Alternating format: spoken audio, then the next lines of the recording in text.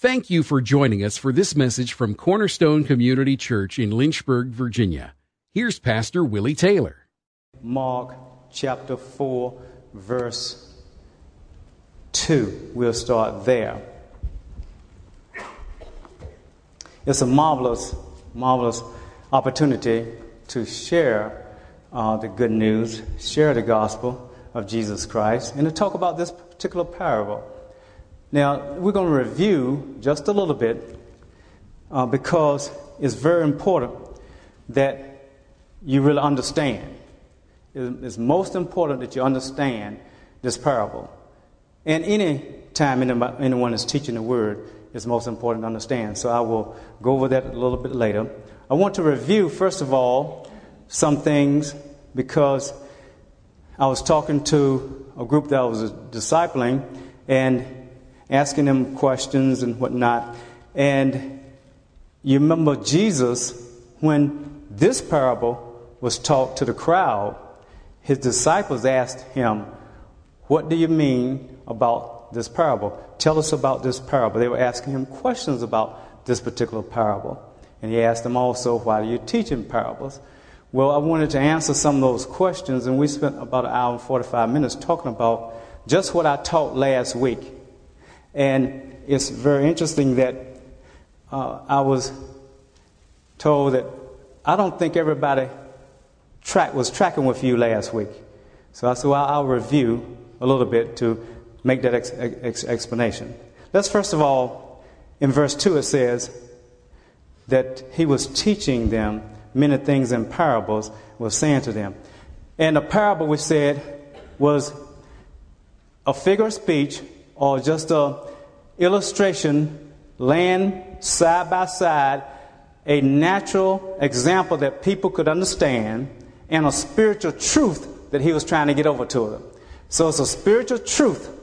You have to remember now, every parable that Jesus is teaching with is a spiritual truth that he's trying to get over to the people. But he's using natural examples that they would understand out of their natural lives. That's what a parable was. When they asked him why was he teaching in parables, he said that I'm teaching in parables because, let's look at the verse, say 11. Let's go to verse 11 of the Mark. He said, I'm teaching them parables because to you it is given to understand the kingdom principles, the mysteries of the kingdom. But to those outside, they're not going to get that understanding because they're just hearing a natural example. They're going to get everything in parables.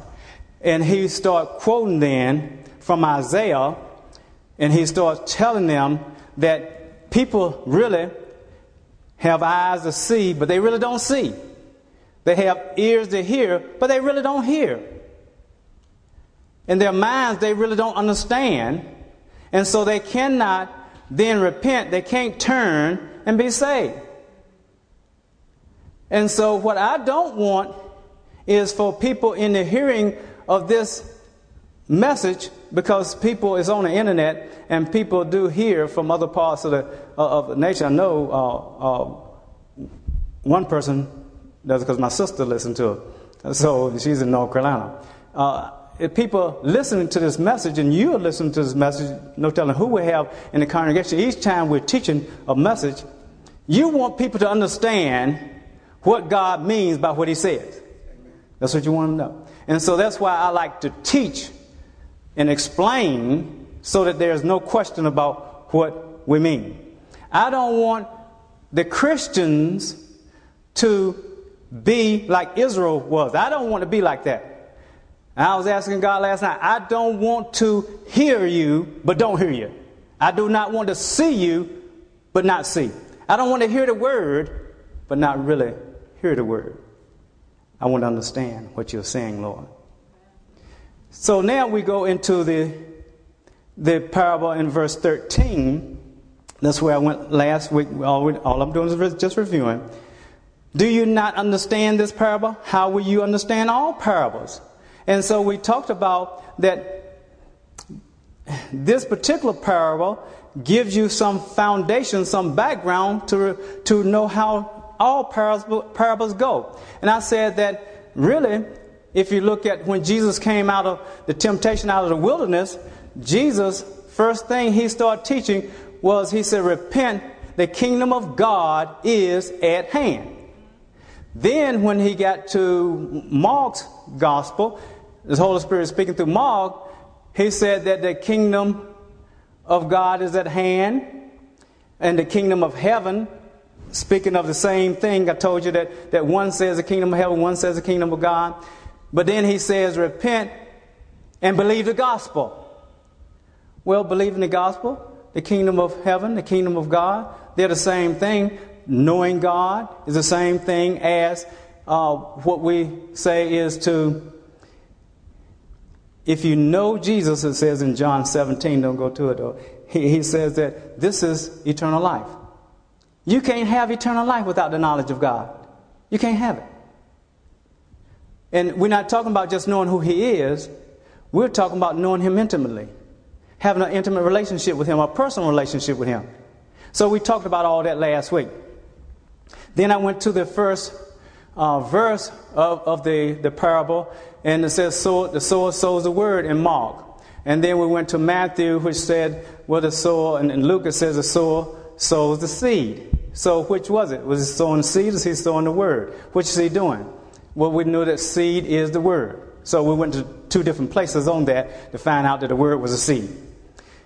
From there, that's where some people lost it. And let's kind of review that. I went to the heart.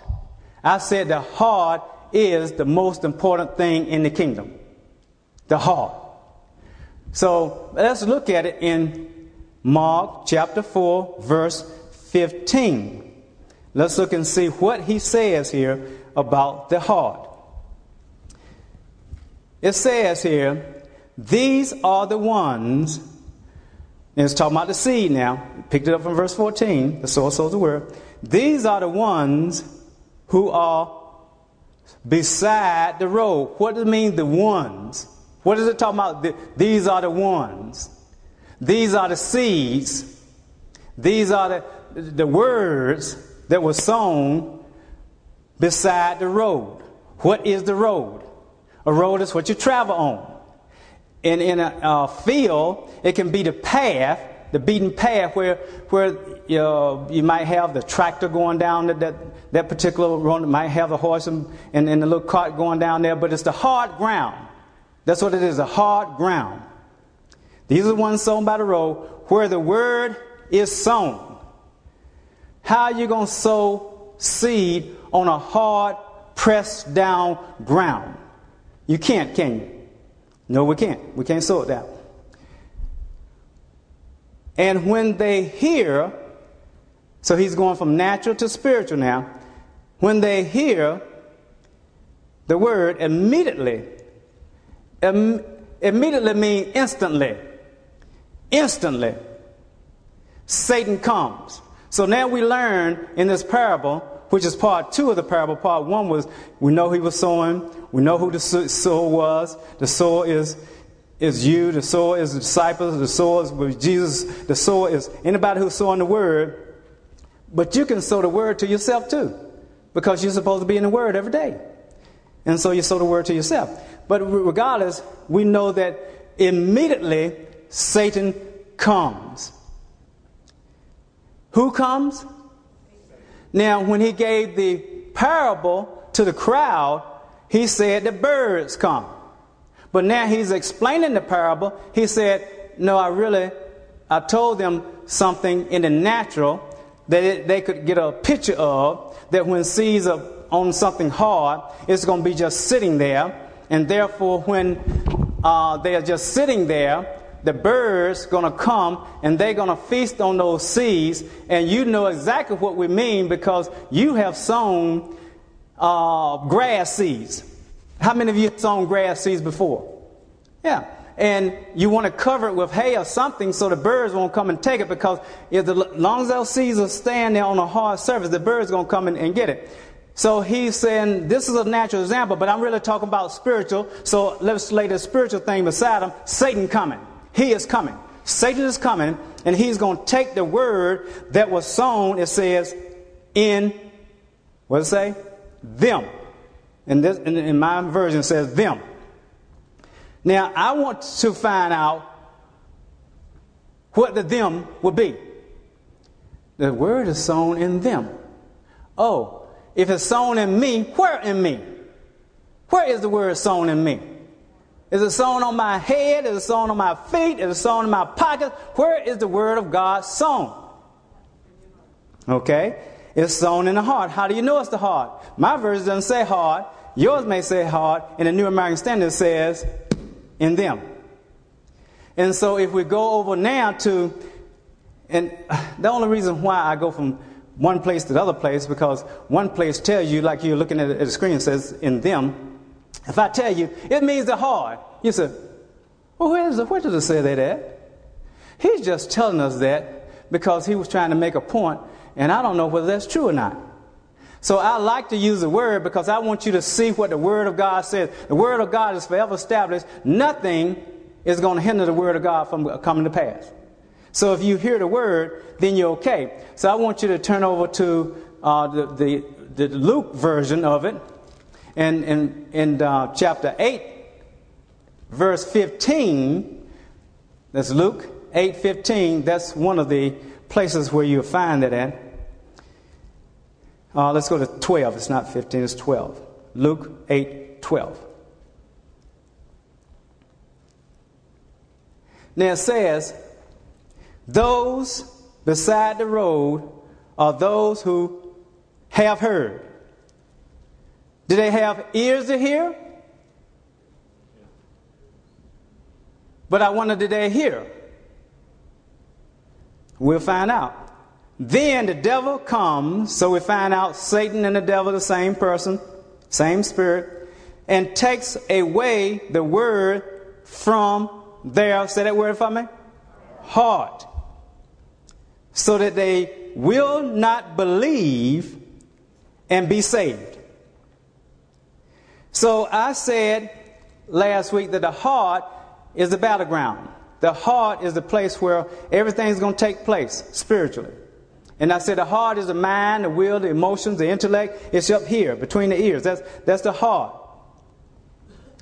And we need to go to one other place here to find out a little something different. Let's go to Matthew's version, chapter 13, verse 19. Let's go to that version because it's going to give us a little bit more information about this same verse in Mark that was spoken. You need all the information. I could stay in Mark and just tell you what they are, but again, I want to show you so you can see it for yourself. This is the same account now in Matthew. When anyone, is it lost people only? Anyone. Here is the word of the kingdom.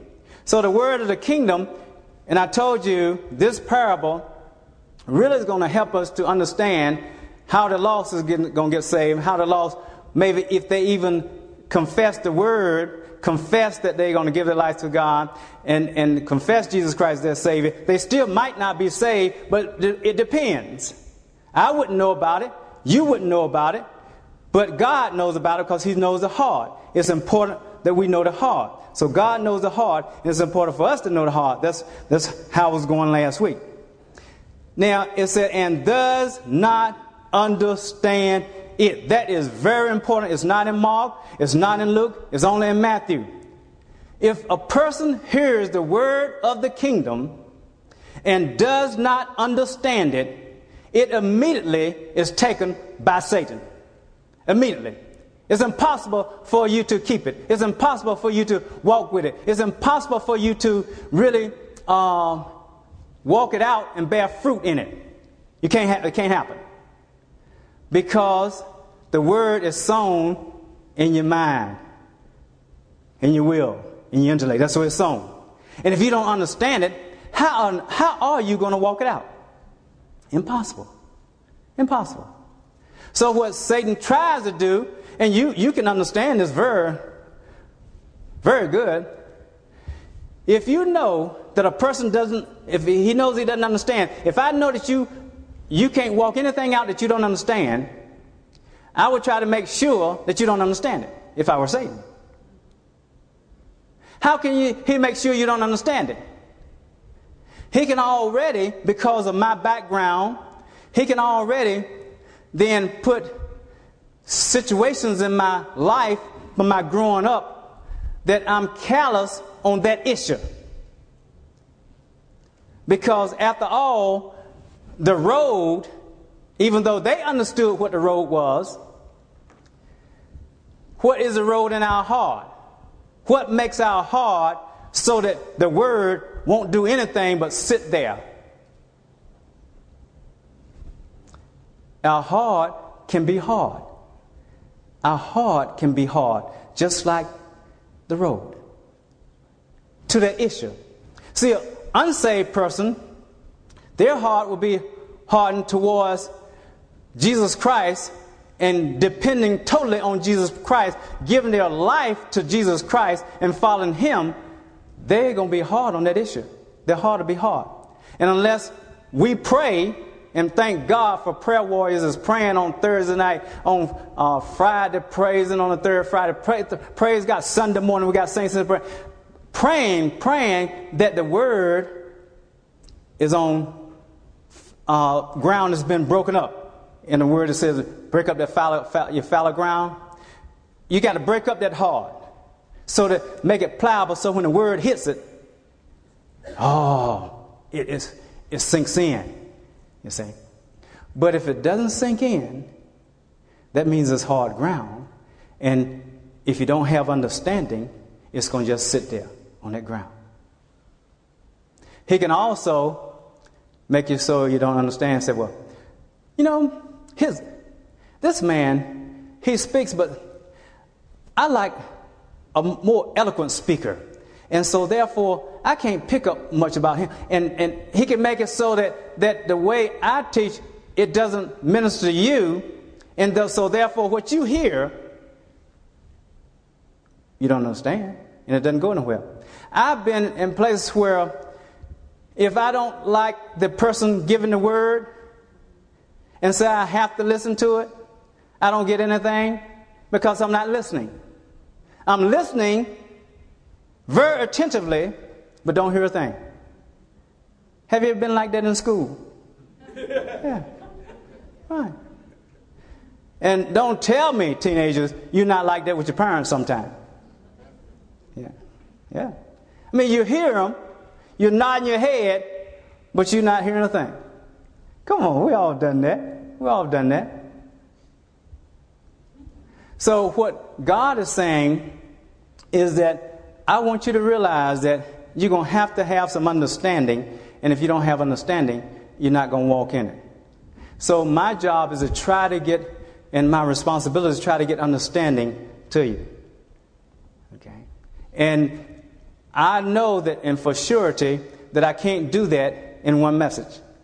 So that's why even Jesus taught the people, and the disciples were asking, well, what did you mean by that? Sometimes you need people to explain something to you. Hey, what did you mean by what you said about that right there? Ask him. You can ask him anything. It's okay. Now, when I got there, and I actually didn't use that verse, I used Luke 6:43. Don't go to it, please. I used that, and I said that, well, it's like a tree. The heart is like a tree, and out of the good treasures of a man's heart, he brings forth good things. Out of the evil treasures of his heart, he brings forth evil things. That's what I said. I said, it's all about the heart. And I said, well, how are you going to know the heart? I don't know my heart. I have to have the Holy Spirit reveal my heart to me. I said, Jesus said, that's what he said. He says, oh, where your treasure is, there your heart is also. Okay. Now, I moved from the Mark parable, Matthew, Luke parable, to explaining how you can know your heart. Because Jesus said, I did not say it. Jesus said, where your treasure is, there your heart is also. That's what he said. So I was explaining to you, you can know a little bit about your heart if you knew where your treasure was. And I said, well, let's go through some examples of that.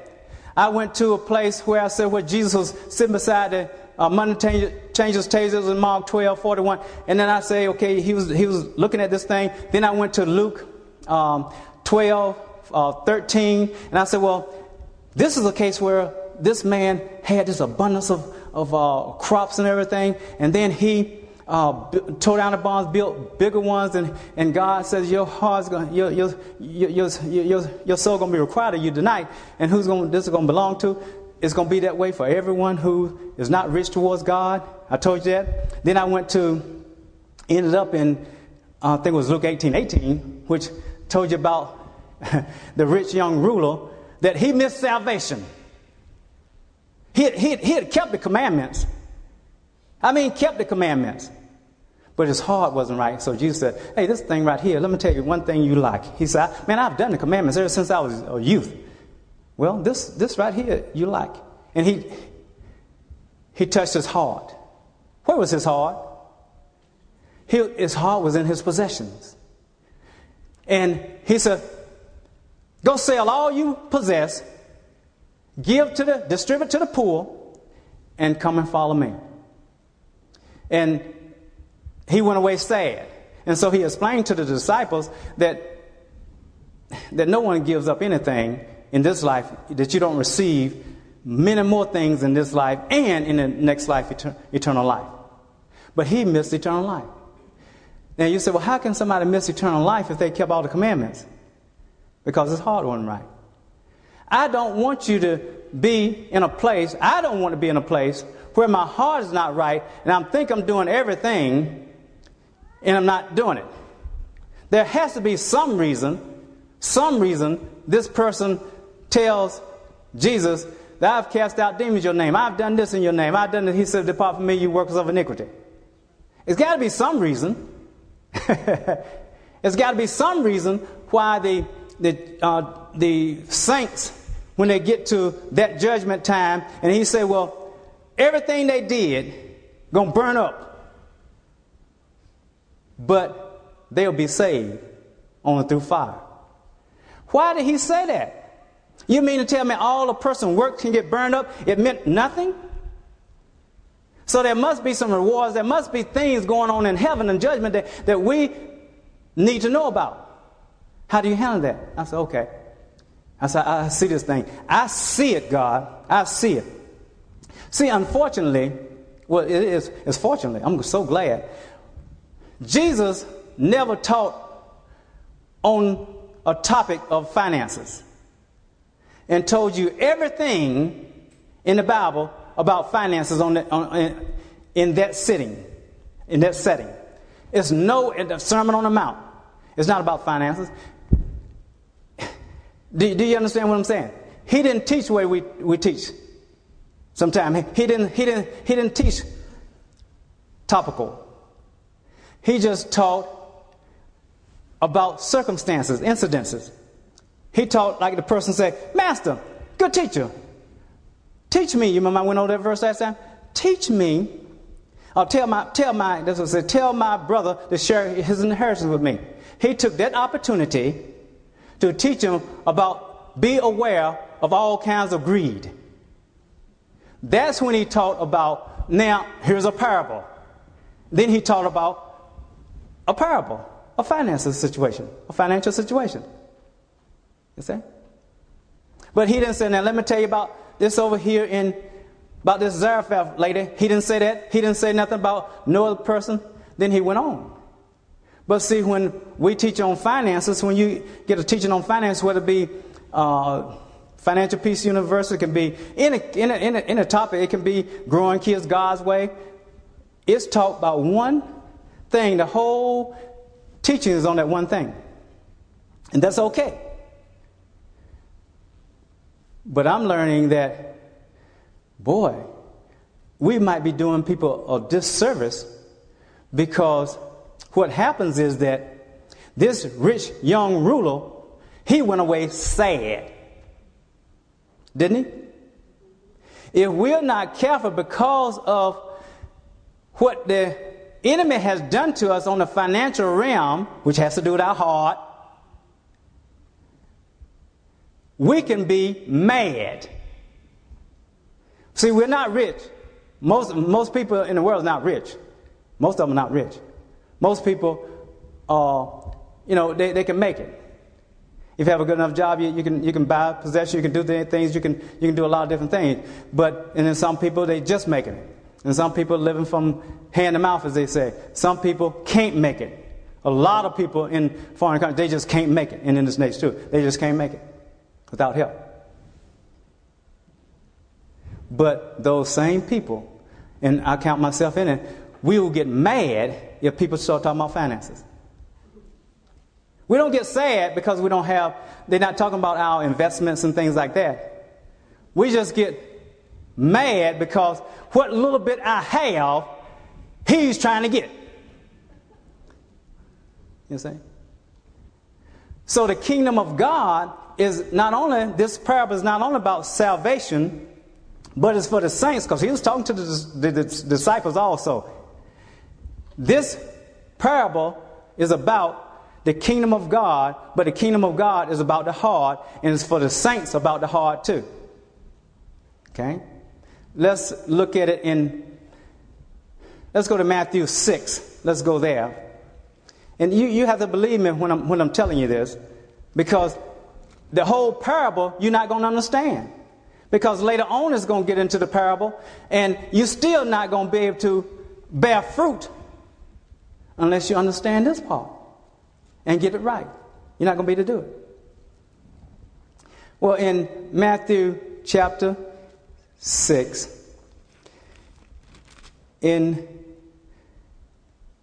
see where we want to go. Verse 19, it talks about something that the whole thing helps us a little bit. He said, don't store up treasures for yourselves on the earth where moth and rust may destroy it and break it, and the thieves they break in and steal, but store for yourselves treasures in heaven where neither moth and rust destroys, nor thieves break in and steal. You remember this verse? For where your treasure is, there your heart will be also. It's also in Luke 12:34. It says, then it goes on down, verse 24, it says, no one can serve two masters. Either he's going to hate the one and love the other, or he's going to be devoted to one and despise the other. You can't serve God in wealth or mammon or deceitfulness of riches, or you can't do it. So he's addressing idols. I told you that last week. He's addressing idols. So then he says, for this reason, take no thought for what you're going to eat, what you're going to drink, what you're going to wear. He explains all that. Then let's go down to verse 33. Well, let's do 32 first. Let's do 32 first. He says, for the Gentiles, now who are the Gentiles? The Gentiles, let's put it in today's time. The unsaved seek these things, for your heavenly Father knows you have need of eating, drinking, wearing, living. He knows you have need of all those things. Then he tells us as Christians what to seek. Seek first the kingdom. His kingdom. What's his kingdom? The kingdom of heaven. The kingdom of God. Right? The gospel. Right? Knowing him. Eternal life. Seek those things. Seek the kingdom and his righteousness, and all these things will be added to you. Now, do we trust God or do we not trust God? If he says all these things will be added to us, we shouldn't have to be concerned about these things. We should be concerned about only how do we now get our treasures from the earth, God, to heaven. And he said, give to the poor. That's why he told the rich young ruler to go sell all he has to give to the poor. That's why we brought the lady in from Blue Ridge Pregnancy Center, and we said we'll if they either 50 bottles, if the congregation won't take them, the elders will do it. You remember I said that? You think I forgot? I didn't forget. You know, we did. And so when I finished greeting the people and I went to get one, they were all gone. All 50. Okay, all 50. And that's okay. That was great. And she was excited. I mean, and it's a great excitement. But we still got 21 out. And we say, hey, bring the empty bottles back. Come on. Because they cost they cost $3 and something each bottle. Come on, bring the bottles back. So what we're trying to say is that we gave you an opportunity to give to the poor, because there's no poor person in this world than somebody that's in the womb, can't help themselves, just they're waiting, they're 9 months over, you know, give or take a month or so, to come into this world to be a dynamite for Jesus Christ. And they are aborted. Millions of them, right? A lot of people. So therefore, we say, we give you an opportunity to give.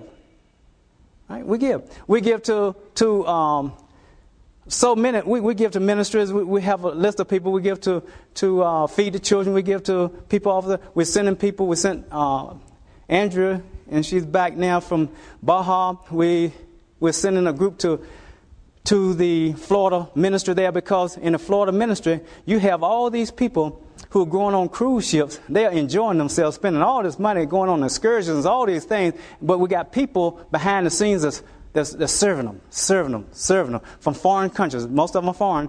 And then when they dock and everybody go on their excursions, the van from Seafarers come by and say, hey, we got a place you can go internet home and Skype home and all those type of things. We'll feed you and all those type. They jump in the van and come over there. Well, what they're doing is offering something in the natural, but they want to feed them spiritually. So that's why Lisa, on the way back, when we took them back, 16 were led to the Lord within 5 minutes. Lisa, I led one by myself to the Lord because he's the only one in the van. I mean, that's great. We're leading people to the Lord. So that's why we're doing that, because he says that give to the poor. If you don't give to the poor, it's not going to work. It's not going to work. We're not doing what kingdom business is doing. That's the only reason I went from the hard to finances, only because I was explaining the hard, where your heart is. That's the only reason. I wasn't trying to say, well, I know what he needs. He needs money, so he's going to try to use this opportunity to jump over there for finances. You think somebody going to extract money out of you? You can't do it. Matter of fact, it'll be against the word of God, because he says you're supposed to give cheerfully. He's supposed not out of compulsion. So why would I try to, compel you to give when that's against the word of God? Only thing I'm supposed to do is teach and excite you about the word of God, believing in God, because he gave every single thing that he had up to come here to die for us. That's what he did. And you're hurting yourself if you don't believe that, because his heart is pure, right? And he said, this is how you have a pure heart. Don't get entangled in the world system, because the world system is geared to try to get you entangled. And you are sojourners. You are aliens in this world. And you're like Abraham. Your home, your country is somewhere else. That's what it's supposed to be. That's the only reason why I did that, because of the heart. And if you get down there in the later part of that parable, that person, they got past the wayside. They understood. And I'm going to get to the stony ground next time. The stony ground, they received the word with joy. Woo! Yeah, I like that. This is good, man. I like that. It's great. But as soon as persecution, as soon as the sun came up, as soon as something happened, what happened? It withered the word. It didn't bear fruit. Another part, the part 4 of the parable, they understood. Oh, their soil was deep. Oh, they had deep roots. But the cares of the world. Come on. What's the word? Deceitfulness of riches, lust for other things, came in, choked the word. It did not bear any fruit. Do you see what I'm saying? So, as we go along in this parable, if you don't handle this, if you get mad when somebody talk about finances, they're not really talking about finances, they're talking about the heart, really. If you get mad and turn them off, what you have done is say, I'm closed to that. You have determined that you have now become hard ground in that area. It doesn't have to be finances, because some of you, man, you get a shirt off your back. But if you say, let's talk about the gifts of the Holy Spirit, the manifestation of the Holy Spirit. Let's talk about speaking in tongues. Let's talk about miracles. Man, somebody said, what? I don't believe in that. That passed away. I'm not gonna listen to that. You know what? You become hard ground in that area. In that area. And it can't bear fruit. In other areas, you're great. In finances, you're great. You give your shirt off your back. But when it comes to, don't you know that the manifestation of the Holy Spirit is kingdom? It's kingdom. So how you going to operate in the kingdom? How you going to help the lost if this woman is demonized and bent over and you can't even straighten up? Because you don't believe in devils. You don't believe in evil spirits, unclean spirits. How you going to do it? You can't do it. You can't help anybody. You understand what I'm saying? You can't be closed on topics. Some people are great on that area. And when it comes to forgiveness, when it comes to love, he said, I want you to, how often do I have to forgive people? 7 times? He said, man, come on, get your heart right. 70 times 70. How many is that? Let me get my calculator. You don't have calculators back then.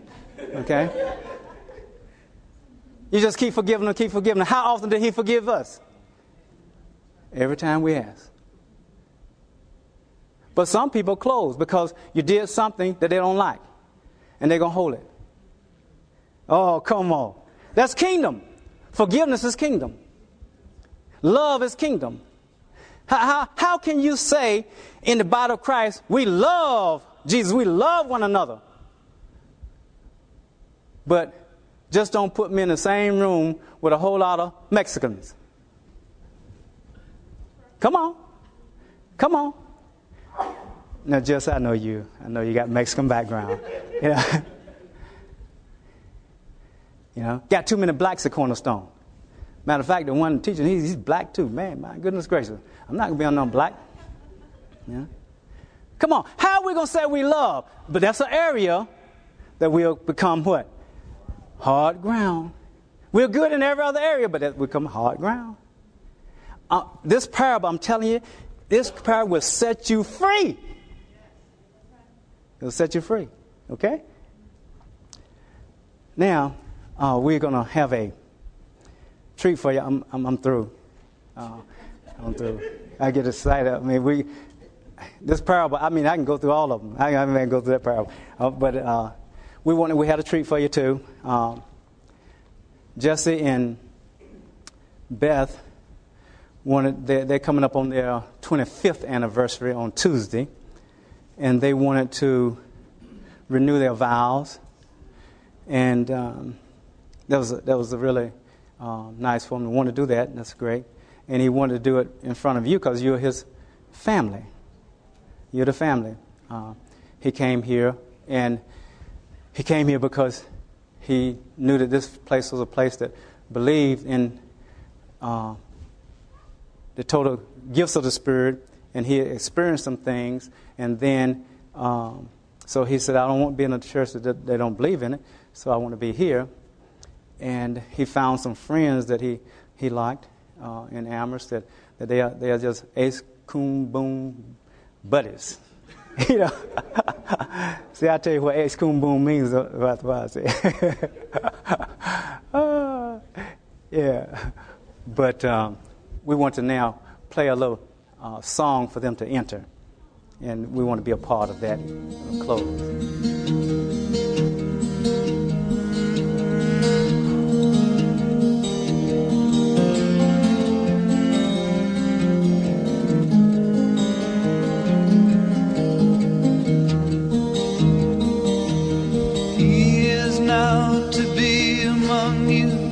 At the calling of your heart.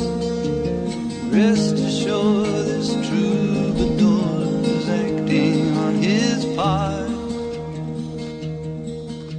The union of your spirits here has caused him to remain. Oh, whenever two. Jesse, would you explain to the congregation why I was talking about while you're out there, by the way, just so you won't get mad and wrestle me after it's finished. Tell the congregation why you want to renew your vows. Well, we feel strongly that there's inherent power and meaning in ceremony and in symbols, just as we witnessed with baptism. There's something said about landmarks. Scripture says to remove not the ancient landmarks, and I think it's probably because we're so short-sighted and we forget so easy. We're equated to sheep. And so we wanted to, after 25 years of marriage, to renew our vows as a symbol and also as a form of commitment, a declaration to you, and also to, as our church body, to hold us accountable. Thank you, Jesse. Would y'all turn, go out a little bit further that way, hold right there, and then turn a little bit towards me. Okay, yeah, that is it. But don't lose the congregation because they want to get you on video. Okay, yeah. Yeah. Before you read your rededication to your wife and you read yours to him, I just want to tell you what it says in the scripture. It says, the husbands, love your wives, just as Christ also loved the church. And he gave himself up for the church, so that he may sanctify her, having cleansed her by the washing of the water with the word of God. That's what God is calling you to do, Jesse, and all of us as married to do, to wash our wives with the water of the word. It says that so that you may present to Jesus Christ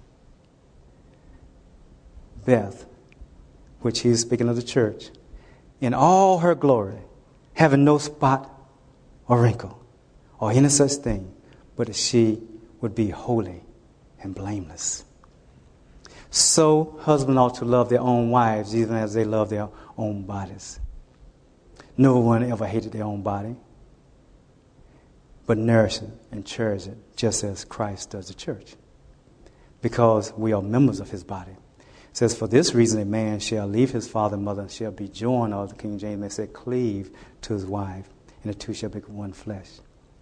He says, this is a great mystery, but I'm talking about Christ and the church. Okay? And that's a great passage of Scripture that it's your charge. It's a charge to you as a husband to go before God. I know that I can't do it, and I know that you can't do it. Only through the whole power of the Holy Spirit can you do that. So you have to stay on your knees asking God for the grace to be able to love Beth like he loves her, because both of you are also his church and he loves you. Now, Beth, for you, God says that you are to be subject to your own husband as unto the Lord. Isn't that great? As unto the Lord. So you don't have to look at him and say, well, I'm supposed to be subject to you, and you didn't cut the grass today. You see? It says, as unto the Lord. So you're not supposed to look at Jesse and see how he measures up. You're supposed to look unto the Lord and say, Lord, you are worth me following my husband, because it's a testimony to the world. It's a testimony to my daughters. It's a testimony to little Jesse, the white wife. He's looking for someone who will follow the Lord. And since I follow the Lord, I follow my husband. Ooh, that's powerful. It's a powerful testimony. That's what God meant it as. He meant that as that. Then it says, for the husband is the head of the wife, as Christ also is the head of the church, he himself being the Savior of the body. But just as the church is subject to Christ, so the wives ought to be subject to their own husband in every respect. So that's your charge, Beth. And it's a great charge. It's a powerful charge. And I know that you can't do it. But through the power of the Holy Spirit, you have to be on your knees saying, God, give me the grace to follow Jesse as I follow you. Oh, that's power, isn't it? I think you have something that you would like to read to your wife.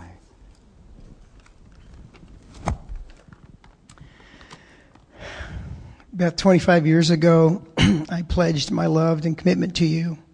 It seemed like yesterday when we were walking down the aisle, pledging our love to each other, your love to me unconditionally, through good times and through bad times. You have taught me that those good times and bad times are not the alpha or the omega of our existence, but are rather just mere conditions that can be faced, dealt with, and learned from. You've shown me the meaning of true love and forgiveness when I was less of a man than I promised to be towards you by loving me through thick and thin. You are God's gift to me, and I'm a better man now because of you in my life. Wow, that's powerful. Jesse,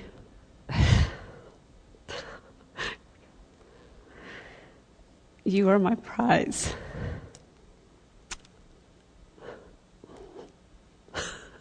Sorry. It's okay. It's okay. And I have loved you from the very first time I saw you.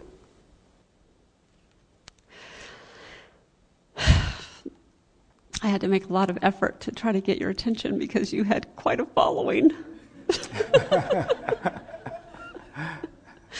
But it was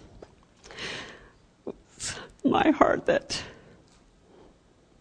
was won by you. And 6 months later, 6 months after our first date, we were married. And looking back, I think that we probably should have spent a little bit more time getting to know each other a little better.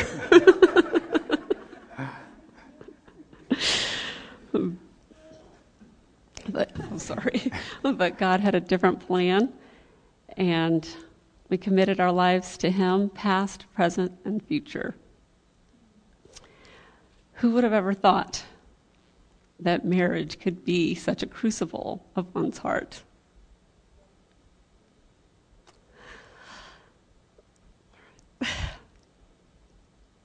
Glamour and romance was not the title of the last 25 years. Refinement by fire would be a better description. It is through these trials, however, that we have lost ourselves and found each other. More importantly, we have found God more faithful. The past 25 years has given us 4 precious children, many laughs, and some tears. On this day, I wish to pledge my love to you once again before those present. You are still my prize. And I look forward to entering this next 25 years more united, more grounded, more in love, and more committed to being an example of what God created this union to be.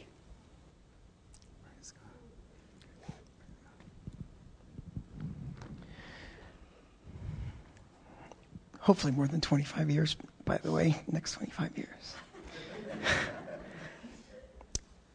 Beth, your very name, Elizabeth, means oath of God. A solemn affirmation or declaration made with an appeal to God for the truth of what is affirmed. Nothing happens in the kingdom without first there being a declaration. Thank you for living up to your name Bible says that a good name is to be more desired than riches. An excellent wife who can find, for her worth is far above jewels. We stand before each other in the presence of our church family and renew our vows to love each other with all our heart, in times of want and in times of plenty, for better and for worse, for the rest of our lives. Not by might, not by power, but by spirit, says the Lord. This was the foundation upon which you and I committed our lives many years ago together. And it's still upon this truth that our love and commitment stands. Unless the Lord builds the house, they labor in vain, them that build it. In a culture where 50% of marriages end up in divorce, and the church reflects that same percentage, Beth and I want to declare that by the grace of God, there goes I. So we covet your prayers and give you permission to hold us accountable to each other in the upholding of this vow. Thank you. You may now kiss your bride again.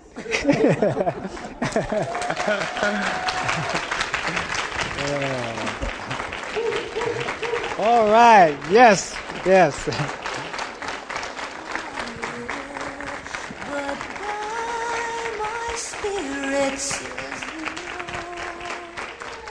God is good. God is good. God is good. Thank you for listening to this message from Pastor Taylor and Cornerstone Community Church. We are located in Lynchburg, Virginia at 525 Old Graves Mill Road. You can find us online at cornerstonelynchburg.com, contact us by email, cornerstonecom@comcast.net, or call us at 434-847-4796.